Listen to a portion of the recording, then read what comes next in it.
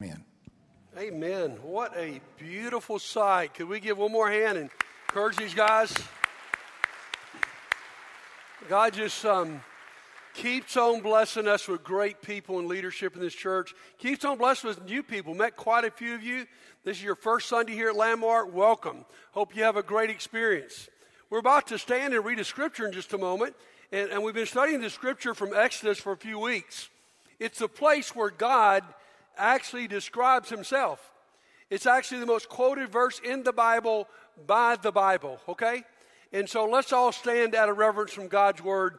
Exodus 34, verses 6 and 7. And God passed in front of Moses, proclaiming, the Lord, the compassionate and gracious God, slow to anger, abounding in love and faithfulness, maintaining love to thousands, forgiving wickedness, rebellion, and sin. Yet he does not leave the guilty unpunished. He punishes the children and their children for the sins of the parents to the third and fourth generation. You may be seated. Well, we get to the part of the passage that's really sort of difficult, where I actually want to say, what's up? I mean, if you're like me, every Sunday when we've read this passage and we get to this bit about God punishing the children and grandchildren and great-grandchildren, anybody else cringe a little bit? Anybody else a little bit uncomfortable? Somebody in first service said, I'm just glad I made it through that for the last 6 weeks. Because it's a tough passage. What is God saying? Is God all of a sudden going MMA on us? Now, we got to deal with this because as biblical people, we can't pick and choose what passages we want to look at. So one of my favorite things about just preaching through a passage is we're hitting it and we got to talk about it. So what's it talking about? Now here's what I want to say to you.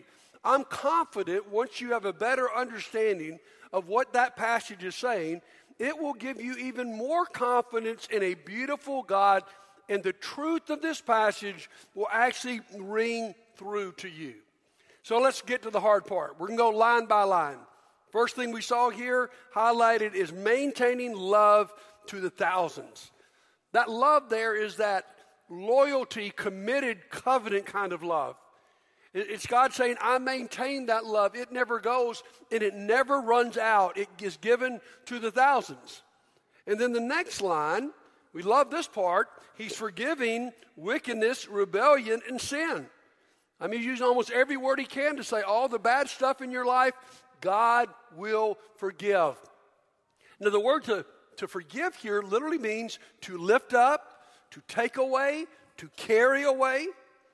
If ever a passage in the Old Testament points to what Jesus did for us on the cross, it's this passage.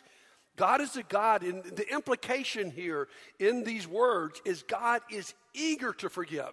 He's not chintzy with forgiveness. He wants to forgive you. Reminds me of what Jesus said after he says, for God so loved the world that he gave his only begotten Son, that whosoever believeth in him should not perish but have eternal life. The next verse is this. For God did not send his Son to condemn the world, but what? To save the world. Listen, God gets great joy out of forgiveness and out of saving us. But then we get to the hard part, and it's introduced by this three-letter word, yet. He's saying, I'm about to go in a different direction. He does not leave the guilty unpunished. Yes, God is forgiving, but we also must see another part of God's personality. He is a just God. Where there is sin, there must be punishment. He does not just let people off the hook. Now, this is a little bit hard concept for us, guys, because we live in a culture and a time where we don't talk about sin. And we basically don't understand what the Bible says, that all of us are bent towards sin. We're under the curse that happened in the garden. We want to believe in America today that everybody's good. And we say that. In heart, everybody's good. That's not what the Bible teaches. And we want to believe if we had the right politics, or if we had the right education, or if some fantastic new app might come out, we could solve all of our problems. The truth is, only God can handle our sin problem. And we got to come grips with it. Do not believe any man who says they're a Christian who says, I've never asked for forgiveness. because we have all sinned. And if we're not careful, instead of taking responsibility, we try to blame everybody else. Now you say, boy, this is the bad part, buddy, this passage, not too happy about this justice part. And quite frankly, I used to feel the same way. I can remember growing up in church, old brother gets up to lead the prayer, and he says, Our Father, we thank thee that thou art a just God. And I would sit there and think, oh, no, that's not what I thank him for. I thank him that he's a forgiving God. The more I study this, the more I think, my friends, we need to thank him that he's a forgiving God, but we also need to thank him that he's a just God. Because him being a just God means he's against evil. And being a just God means that there will be a day when all evil is destroyed. Think about this. There will be a day when there will be no abuse in any relationships. There will be a day when cruel dictators don't commit genocide. There will be a day when there are no more school shootings. Amen? There will be a day when there's no more breakdown of the family and all that ensues after that. There will be a day when the poor are no longer exploited and the unborn are no longer killed. Who wants to live in that day? Raise your hand. Man, I want to live in that day. And let me say this, guys. If you're a follower of God, of Jesus Christ, one day we will live in a restored earth where evil will be done away with. You see, listen to me. The hope of the gospel is not that one day a Holocaust victim and Hitler will spend eternity together. The hope of the gospel is not that the slave trader and the slave will be together forever, or the abuser and the abused wife will have to spend eternity together. That's not the hope of the gospel. The hope of the gospel is that there will be one day when there are no Hitlers, no slave traders, no people who abuse other people. That's the hope of the gospel. Right now, it hadn't happened. Oh, we see the justice of God. We'll talk about some ways how God even mets out gospel justice right now. But one day, the prophet Amos promises his justice will roll like a river. Guys, because God is forgiving, I don't have to cower in fear. But because God is just, I can look forward to a day when all the evil is banished. My friends, think about the evil that you and I see on the TV every day. Man, if you read the news online or you read an old-fashioned newspaper, it's just one evil thing after another. Here's the good news. Here's why we can celebrate the justice of God. One day it will be over. Now that brings us to the next line that really gives us fits. He punishes the children and their children for the sins of the parents. Now on surface, guys, that seems, actually to me, that seems very unjust. So we got a big question mark here. What in the world does this mean about God? You know, if grandma cheats on her taxes, does that mean grandson is punished? Well, first of all, I want to show you a couple passages where God completely contradicts the surface reading of what we've just read. In fact, Moses, who wrote this, wrote something completely different in Deuteronomy 24:16. Listen to this. Parents are not to put their children, not to put to death for their, let me start all over, guys. Would you pray for me right now? All right. For all have sinned. Okay. Parents are not to put to death, or not to be put to death for their children, nor children put to death for their parents. Each will die for their own sin. That's what I thought. And then Ezekiel, the prophet Ezekiel, puts it this way: the one who sins is the one who would die. The child will not share the guilt of the parent, nor will the parent share the guilt of the child. The righteousness of the righteous will be credited to them, and the wickedness of the wicked will be charged against them. That sounds fair. The parent pays for their own sin, the child pays for their sin. So how in the world do we make sense of what is written back here in Exodus? Now, first of all, I think there are some different translations that may help us. Older translations do not say the children and grandchildren are punished. It says that God will visit the iniquity. Here's what I'm thinking. What he's saying is the repercussions of sin will last for generations. In fact, I love the New Living Translation, and I really like its translation of this passage. Here's what it says. The entire family is affected, even children in the third and fourth generations. That's making sense to me. We've all seen this. Somebody sins, the entire family's affected. Especially in a day, think about when this was written. 3 and 4 generations of families would live under the same roof. You didn't grow up and go establish your own household. Everybody was there together. And the sins affected everyone. Here's what I would say that God is telling us about himself. He allows the consequences of sin to play out in our life. So let's try to get to some meaning there. What are some layers of meaning of the sin going to the third and fourth generation? I want to give you some things that help me. Number one, the parent's sin has consequences for the child. Someone's sin affects someone else. Let me give you a biblical example, then a couple examples that you and I can relate to. Back in the book of Numbers, God's people have finally got to the promised land. They've escaped terrible cruelty and abuse and slavery in Egypt. They've gotten right to the land of milk and honey. They send out the spies. 10 spies say there are too many giants. 2 say we ought to go in. The people rebel and say, let's not go in. They say something so absurd. You're not going to believe they say this. Moses, would you just please take us back to Egypt? Can you believe that? You really want to go back to Egypt? And when God hears this, I'm telling you, the Bible says God is slow to anger. He's at the end of his rope. And God gets very angry. And he says to Moses, I've told you this before, I'm going to tell you again, let's just get rid of these guys and start all over. And Moses says, oh God, please don't do that because all the people around here are going to think bad of you. The one thing I hope you've learned in this series about God is that God is not monolithic. God is responding to people. God has not put life in concrete and it just never changes no matter what happens. God responded, we saw weeks ago, to Moses before when he said the same thing. And God responds here and says, okay, Moses,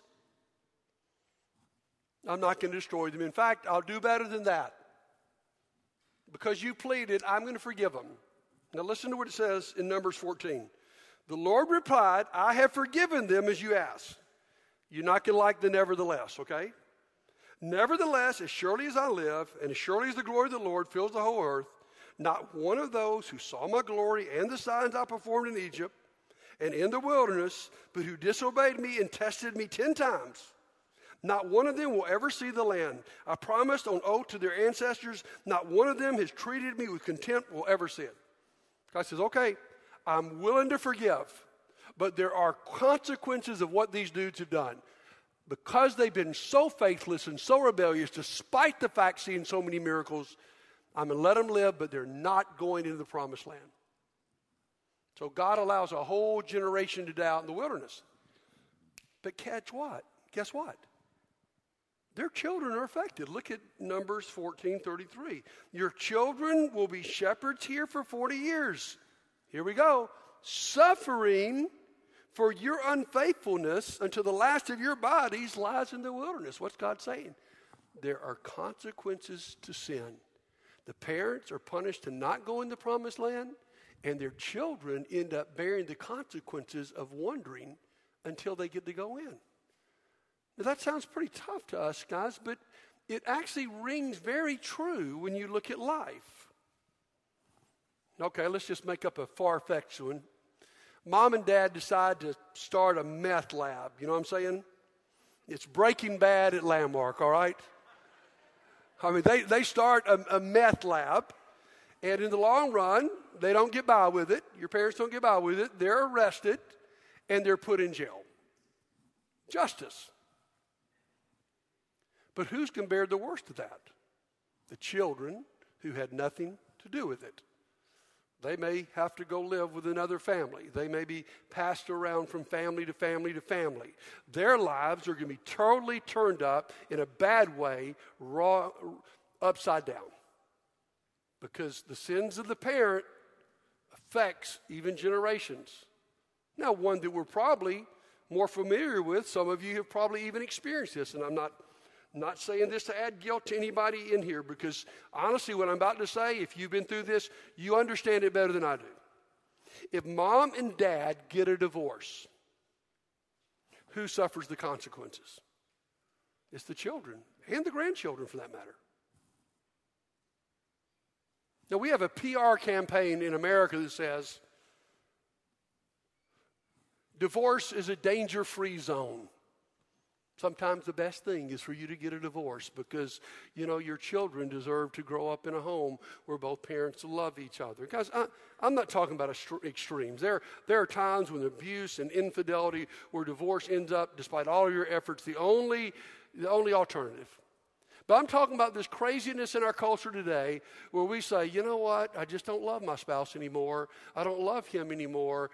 And I know, it's something God never said, but we say, I know God wants me to be happy, and so for me to be happy, I got to get out of this marriage. Listen to me. There's nothing you could do that would be worse for your children. We all know, it's been studied. The amount of crime, the amount of insecurity, the amount of trust issues, the messiness of finances, the fear of commitment, and something as simple as where do you spend the holidays? All gets messed up. That's another example, guys, of the parent sin. And again, those of you who've experienced this, you could preach this better than me because it happens.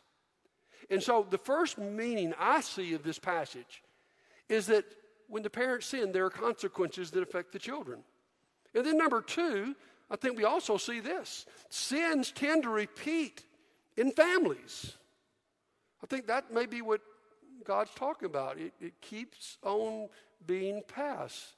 How many times have we seen the abused become the abuser? We would think someone who's abused, that would be the last thing they do. But we know a higher percentage of people abused will become abusers than those who have not. The sins of the parents continue. The alcoholic dad creates the alcoholic son, who creates the alcoholic grandson. We often talk about this, and I think it's a biblical truth, of generational sins. I like to make fun of Oprah Winfrey, but I do like a show I saw her do years ago, where she was talking to an abuse victim. And in the show, they traced the family abuse back for 5 generations. Guys, it happens. And I think that's what God's warning us about. You think it's okay for me just to give myself to this kind of sin, just to do this? Listen, you know what? It's bad enough what it's going to do to you. But it's even worse that what you do is going to affect future generations. Now, we see this all through the Bible.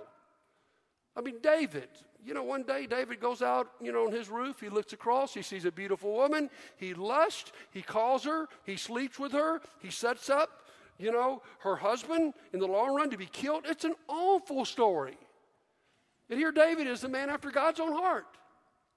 And yet, if you trace his family history, Amnon, his son, sees a beautiful woman, lusts, brings her to himself, and it's a disaster. Absalom and Amnon end up being murderers just like their daddy. Listen, my friends, there are generational curses that are brought upon families. Some of you I respect and admire because as you're hearing this, you're thinking, man, this went on in my family a long time. And you're the one finally being gutsy enough to go, enough is enough. We're not going to let this keep on. God will give you that power. Number 3, this is an important point. God's goal is to rid us of sin. Sometimes bad things happen to a person and even persons beyond that because God is trying to clean sin out of our life. I mean, the book of Hebrews says quite a bit about God. It's a father. And he talks about God being a great father. And he says this, Hebrews chapter 12, verse 18. No, excuse me, I'm in the wrong place here. He says, those God loves, he disciplines, all right? The Lord disciplines people he loves. He chastens everyone who's his son. Now, he admits this. Listen to verse 11. No discipline seems pleasant at the time, but painful. Now, sometimes God does bring pain on those generations. Later on, however, it produces a harvest of righteousness and peace for those who've been trained by it. In other words, God, sometimes when there's sin in our life, God allows trials. Sometimes God may even cause trials because he wants us to finally get sick and tired of living that way enough that we will turn to him. So God's goal is not just to rid you of your sin and your children, your grandchildren, but in the long run to rid the whole world of sin. And then here's the really good news, I think, back from our passage in Exodus. God's mercy triumphs over judgment. Now, this may be surprising to you, and I'm going to have to get a little technical just for a second. But in the original Hebrew here, the word generation is not found. We've added that in the English translation to make it more understandable. But we may be missing something here. Because Exodus 34 has got a poetic rhythm. And the two parts of this passage that have this rhythm to it are two great contrasts. Maintaining love to thousands. What matches it is punishing to the third and fourth. Again, the word generation is not there. What God may be saying here is, I'm telling you, man, his mercy and grace go to thousands. The punishment goes to third or fourth. In other words, if you were to take a scale, now I'm not talking about the scale you weighed on that upset you before you came to church this morning because you ate too much pizza last night, all right? I'm not talking about that kind of scale. Y'all don't even want to laugh about that. I'm not talking about that kind of scale. I'm talking about the kind of justice scale you would see on a Supreme Court building where you have the two sides of justice, you know. You got mercy and you have grace. I think this is what God is saying about himself. His scales are not even. His grace and mercy is much greater than his justice. In fact, God will say through James, the brother of Jesus, mercy triumphs over judgment. Now, how does God do this? Because all through the Old Testament, guys, you see exactly what we've seen in this passage. There's this tension between this God of love and forgiveness, and on the other hand, a God who punishes and a God who's just. How is that finally resolved? Let me give you a couple passages, and we're going to celebrate this in communion. John chapter 1, 29. The next day, John saw Jesus coming toward him and said, "Look, the Lamb of God who takes away the sin of the world." Now, we read that and we think, what does that mean? Guys, here's what it means. In the Old Testament, if you had sinned, which everybody had, you are required to come to the temple. And you might bring a lamb as a blood sacrifice. And so you would come to the temple, you'd bring your lamb, you would place your hand on the lamb as if transferring your sin to the lamb. While you're doing that, the priest, this is not a pretty picture, but sin's not a pretty picture, the priest would slit the lamb's neck and throw him on the altar as a burnt offering. It was a way of saying, your sins have been transferred away from you. Jesus is the ultimate Lamb of God. All of our sins have been placed on him, and he has taken the punishment for our sins. You see, in the Old Testament, you sin, the Lamb dies. For all of us in eternity, you sin, and Jesus died. Listen to this passage from Romans chapter 3. God presented Christ as a sacrifice of atonement. Same kind of language. Through the shedding of blood to be received by faith. He did this to demonstrate his righteousness, because in his forbearance he had left their sins beforehand unpunished. He did it to demonstrate his righteousness at the present time, so as to be just and the one who justifies those who have faith in Jesus. Did you catch those two terms? Because of the cross, God is true. He is just. Sin has not gone without punishment, but he also is the justifier. Because the hand was put on Jesus, the sin was put on Jesus, we stand justified. And my friends, as we take communion this morning, that's what we're about to celebrate. If you're a follower of Jesus Christ and you're seeking, you're not perfect because we all sin, but you're seeking to follow him. I'm not talking about someone in rebellious sin right now. I'm talking about you are seeking to follow Jesus.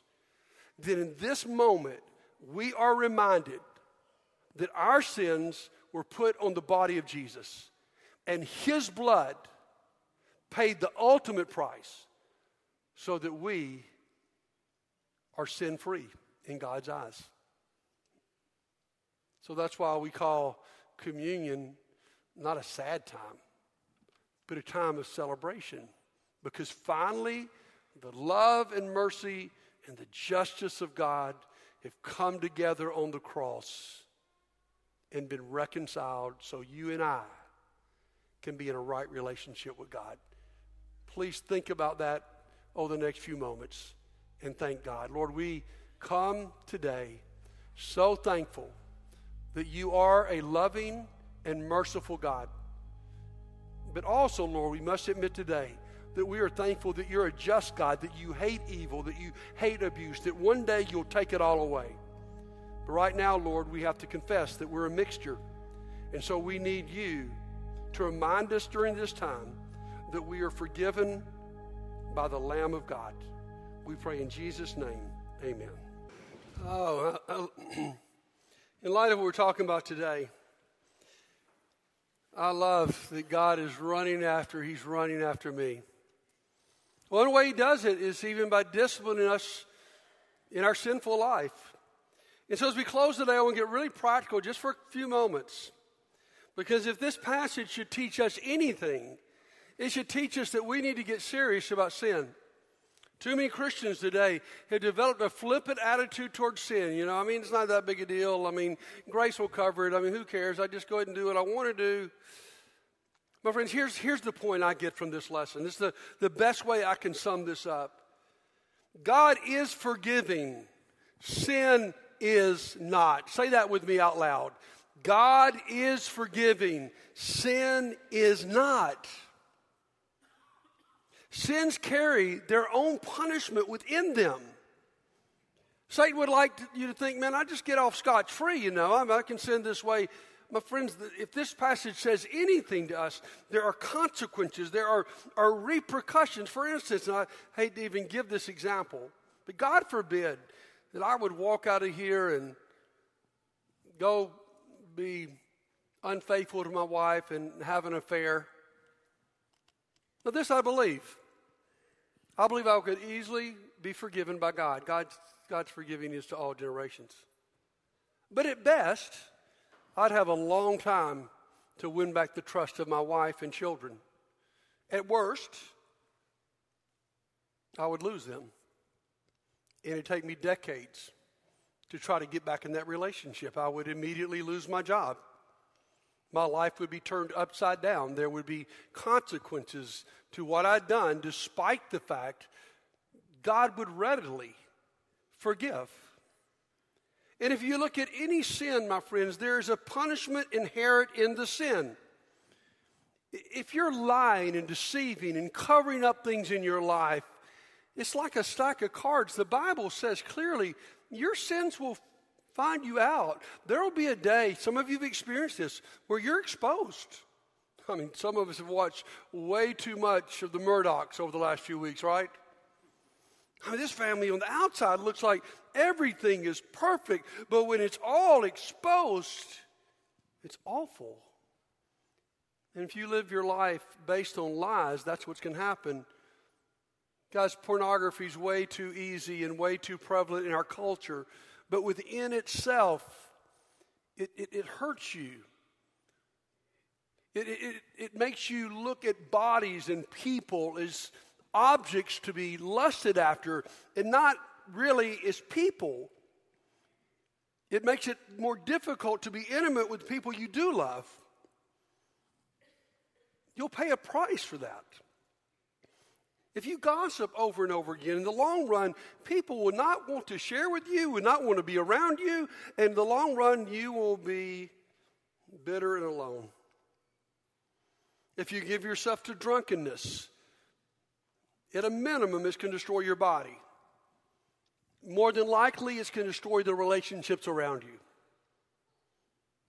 If you're full of unforgiveness, and maybe you've really been done wrong and you've got this bitterness toward this person and it feels right, but the truth is you're not hurting that person, but that bitterness is overtaking your life. And every sin that we could name carries with it the consequences. Listen to me, friends.